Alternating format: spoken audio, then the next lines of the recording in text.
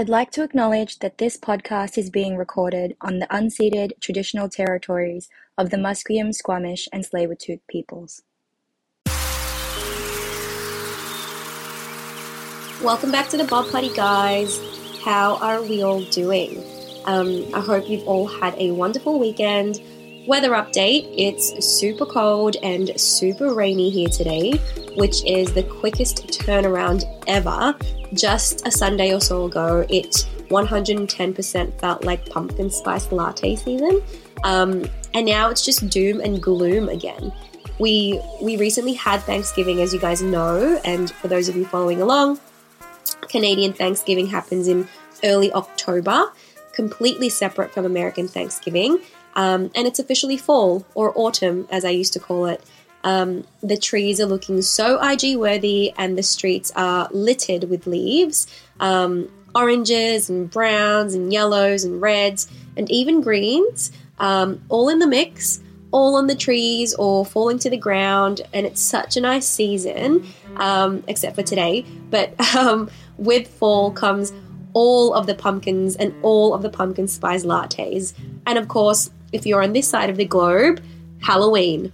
Now, over the years, I can confirm that Halloween has become somewhat more of a thing in Oz, not to the same degree as it is here, of course, but there are definitely Halloween-themed events and parties happening over there, and if you're a young family out in the new burbs and pretty new estates, then there are children who drag their parents out to go trick-or-treating, or maybe it's the parents that dress the kids up and drag them to go out trick-or-treating. I don't know. But I know that the country is divided with their opinions on this particular American holiday. However, I will say that being over here and seeing the houses decorated with Halloween, ghosts and witches and graveyards, it's kind of cool. So with spooky season upon us, I thought it would be fitting to dedicate this episode to a kind of scary time in my life. Well, not scary, more like uncertain. Even more so than COVID, given how unreliable the Canadian government website and the process in general is over here. So, as you all already know, pre-COVID, I made the decision to traipse halfway across the world and somewhat settle in Canada. Now, I did have other plans. I did only plan to be here for 6 months, but then I felt that that wasn't enough and I wanted to extend my stay to about a year and then maybe check out Ontario for a year as well. So go from west to east. The great thing was I had a 2-year visa in my back pocket, but the bad thing was even though COVID kind of dampened the experience, the visa wasn't going to be granted an extension even though we were in lockdown and unable to experience a lot of the things that I had originally planned. Anyway, I want to fast forward a little bit to the end of 2020. By this time, we were actually pretty open. Businesses were open with the right protocols in place, and we were just about to experience another wave of COVID. But back to my point, by this time, I actually had a pretty stable job, and I am dating my current partner, Adam James, so naturally, my plans were beginning to change slightly. I was 1 year into my visa and having been told that the process to apply for PR was quite lengthy and quite tedious, and it was definitely going to be even further prolonged by COVID, I started putting my papers together. For those of you who might not already know, PR is short for permanent residency. And with this status in the country, you're basically a citizen without the right to vote. So I believe Australia has a PR process of its own as well. From what I've read or researched, it is a lot more expensive. I don't know if it's as tedious, but definitely a lot more spenny. But with a PR status, you're still a citizen of your home country, but you're able to continue working and living here in Canada. And for those who are interested, a really great resource I used throughout the process for answers or for research was actually Facebook. I became a member of groups like Aussies in Vancouver and PR Process Australia, New Zealand, whichever, to Canada. Both of these groups were super, super helpful. Most of their members were either searching for the same thing or same information that I was, or had actually already gone through the process themselves, and were happy to help any newcomers to the country. So I highly recommend this group if you are starting your process. One of the very first things I did was actually set up a consult with an immigration consultant or a lawyer, and this did cost me a little bit of money. I think it might have been maybe $100 or so, and they provided me with a high-level overview of the process and actually outlined what documents I would need to proceed. Of course, I just want to preface, guys, that all of the information I'm sharing today is based on my own journey, and that there are a number of other pathways, different pathways, to achieve your PR. My pathway or stream was called Express Entry. Now, to be eligible to apply for this pathway, I needed to meet a certain criteria to attain a certain number of points. So it is a points-based system, and you are definitely at an advantage the more points you have. These points come from things like your education, your work history, how much money you have saved in the bank for a rainy day. I think that's actually what got me across the line. Your driver's license status, your work experience in Canada. It's a combination of a number of different things, and basically you tally up the points that you acquire through all of these things, and then you have to wait to even be invited to apply for a spot. Now, it sounds simple, but the process, I think I've said it about 10 times by now, it's so tedious. The first thing I will advise you all to do is actually to open up an Excel sheet or a Google Sheets and create yourself a tracker. And trust me, it sounds a little bit nerdy, and like another hassle, but it really saved my life. So after having that initial meeting with the immigration consultant, I began gathering my documents.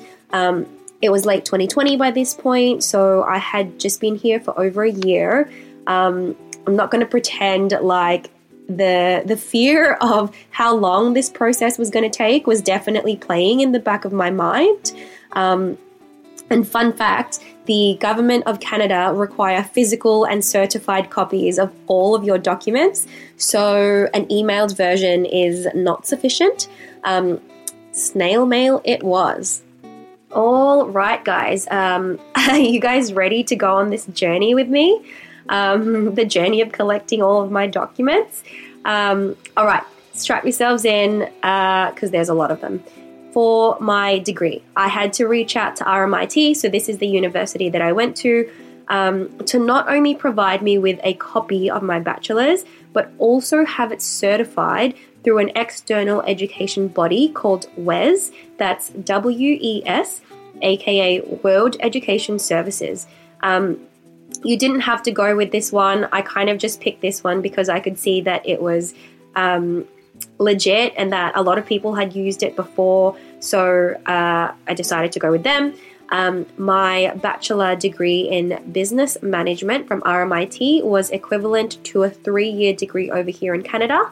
To get this certified, it cost me a couple of $100s, and it did take a couple of weeks to arrive. So when it did, I ticked this one off the list.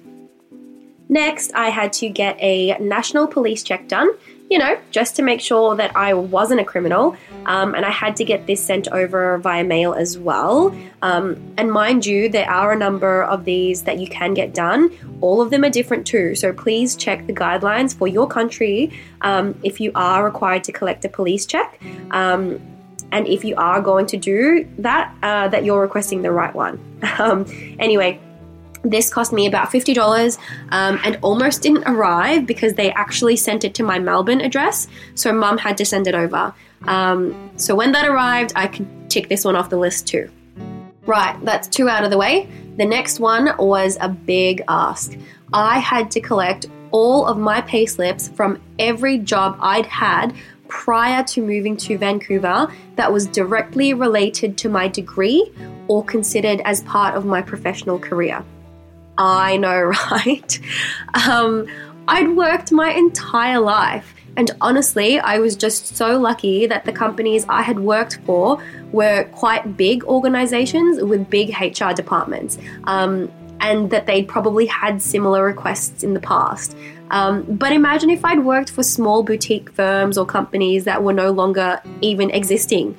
Oh, like, what a headache. But anyway, not only did I need all of my pay slips from my time with these companies, but I also needed a letter of employment to confirm that not only did I work there, but they needed to, or the government, Canadian government, needed to know what my responsibilities were in my role or roles. Honestly, it felt so archaic for me. Like in my application for PR via Express Entry, I needed to select an area of expertise. So for me, this was HR. And with this comes what's called an NOC code or a NOC code, which is your National Occupational Classification. Now, there are sites online that can help you determine where you'd fall under if you guys need the help. But being in HR, these letters of employment from my previous workplaces needed to confirm that my duties were in line with those listed in this particular NOC code. I really hope I'm making sense here. Maybe to help, I'll use mine as an example. So throughout my working life, I'd worked mainly in HR departments within organizations. So my NOC code was directly related to HR roles. The confirmation of employment letters from my previous workplaces needed to confirm the dates that I worked for them, my compensation and my benefits, my roles if I held multiple throughout my time with them, and my responsibilities. And it needed to be signed off from a direct manager or HR rep. Attaining these was probably one of the stickiest parts of the entire process. So anyways, one by one, I reached out to my last 3 employers and collected my confirmation of employment letters, plus all of my pay slips. What a drag. Anyways, when these all arrived one by one, I ticked these off the list. Another criteria for the Express Entry stream was having 1 year's worth of Canadian work experience. Luckily, this was coming up for me. I'd been in my role for almost a year, but even luckier for me was the fact that my time at the resort plus the lodge over the summer and the winter actually counted towards this too. So I went ahead and reached out to my direct supervisors during my time at the resort and at the lodge and had confirmation of employment letters drafted and signed and sent along with all of my pay slips. And then I ticked this one off the list too. Last thing I needed was a copy of my birth certificate, my Australian citizenship certificate, and copies of any old passports that I may have had. Luckily, Mum actually had all of these. Such a surprise. But she was just as slow to get back to me as my previous employers.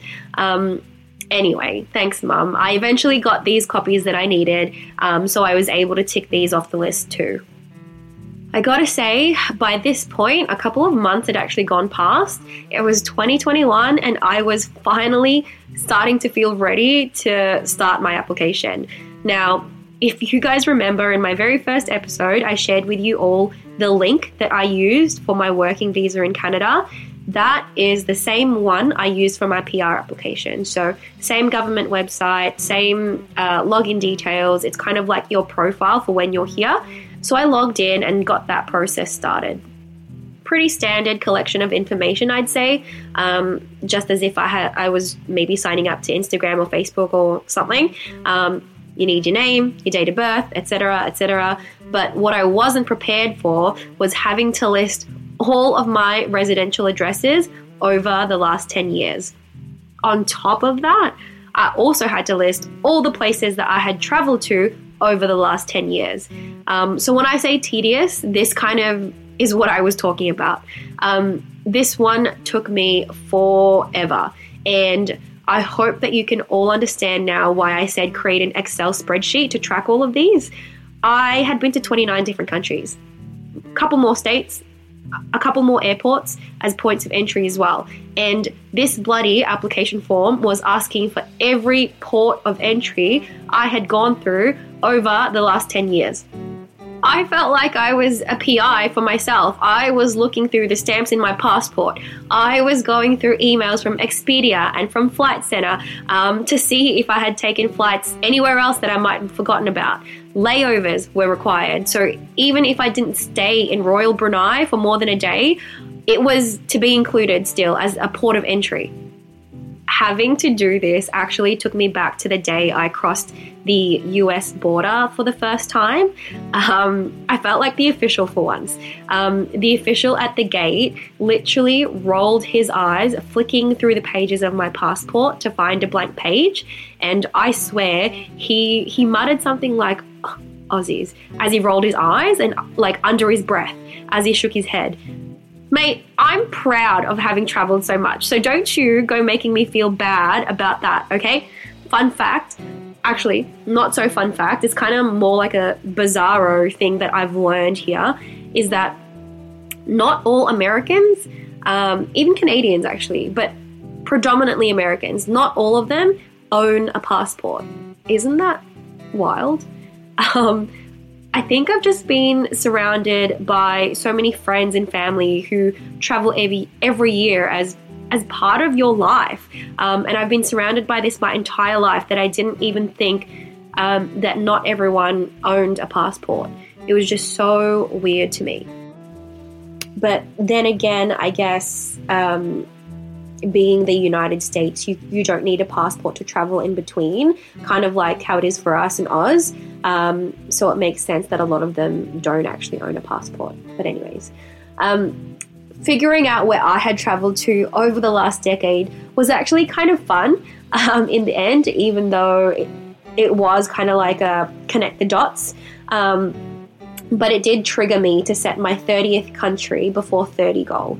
So yeah, spoiler alert, I did it. I went to Mexico this year. Mexico, you beautiful, beautiful place. Definitely will have to return. But yeah, I added to my list and made it to 30. So I filled out all my addresses over the past 10 years. Will admit, had to have mum help me out with this one. And I filled out all the countries I'd visited over the past 10 years as well. And then I was requested to take a medical exam, which I booked because you did have to do them in person. Now, this cost me about $350. Got that done and added this to my application. Note, this did take a couple of weeks. And then I was also requested to submit a passport photo to my application. This one you can get done at any accepted pharmacy or Shoppers Drug Mart. I think I got mine done at London Drugs for about $20. And they do it quite instantly as well. I don't think you had to book a time slot, maybe back in the COVID times. But yeah, I don't think an appointment was necessary. Anyway, I then had to enter in all my work history with the relative NOC codes and attached all the documents that I had collected to support these claims that I'd worked in these places. So those would have been the payslips and the confirmation of employment letters, things like that. I attached my certified bachelor's degree to support the fact that I was working in a field related to my academic studies. And then I submitted my police check to prove that I wasn't a criminal and Canada was getting only one of the best. Anyways, after all of that, another month or so had gone by and I had enough points to be invited once the next draw was announced. Except that I missed that draw. And shockingly, the points required were the lowest they'd ever been. I think it was at 70. So to put things into perspective, my score was 390 or 490 or something, but I missed the cutoff, aka I did not submit my application on time to be invited.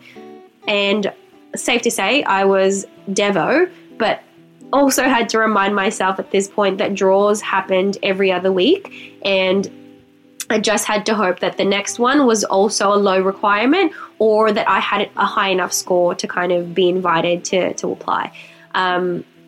Anyway, but just so you guys know, 70 was unheard of. It was killing me to wait though. But sure enough, after a couple of weeks, the express entry was drawn again, and I was finally invited to submit my application. Done. Or so I thought.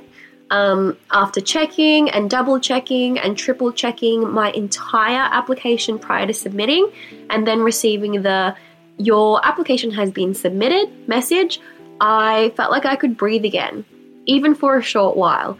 But I was nearing my 2-year mark, and to be honest, it was pretty dreadful feeling, but I had my eye on the status of my application almost every day now. And then I received a letter online to say that my application had been denied. I reread the letter. Denied. I couldn't believe it. I read it over and over, and it said I had uploaded an incorrect supporting document. I was bloody frazzled, and I didn't even know where to begin because, as I've said many a time before, Canada does not make it easy for you. They couldn't even bloody specify what I'd done wrong except for incorrect paperwork. Yeah, but which one? In my mind, I was thinking, you couldn't have just called me to let me know what document was missing, or what document needed fixing, or which one hadn't been uploaded correctly. You had to deny me and put me through the entire process again. But anyway, I jumped online and I tried so hard to figure it out. I might have even been crying at this point. And in my haste, I'd posted about my situation online in the PR process group on Facebook, and one of the admins was quick enough to jump on my question, which was, to this day, I'm super grateful for. They asked me where I was from, and if I was either from Queensland or Victoria, that Canada actually required a driving history attached to the police report for these two states. I was fucking flabbergasted. Where did it say that?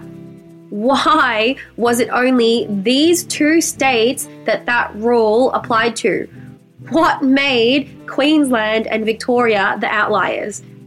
Anyways, before I had even let the dust settle, I'd gone onto Vic Roads and I'd ordered that paper statement of my driver's history record, and I'd ordered it to be sent to my Vancouver address, not making the same mistake I did for my police report.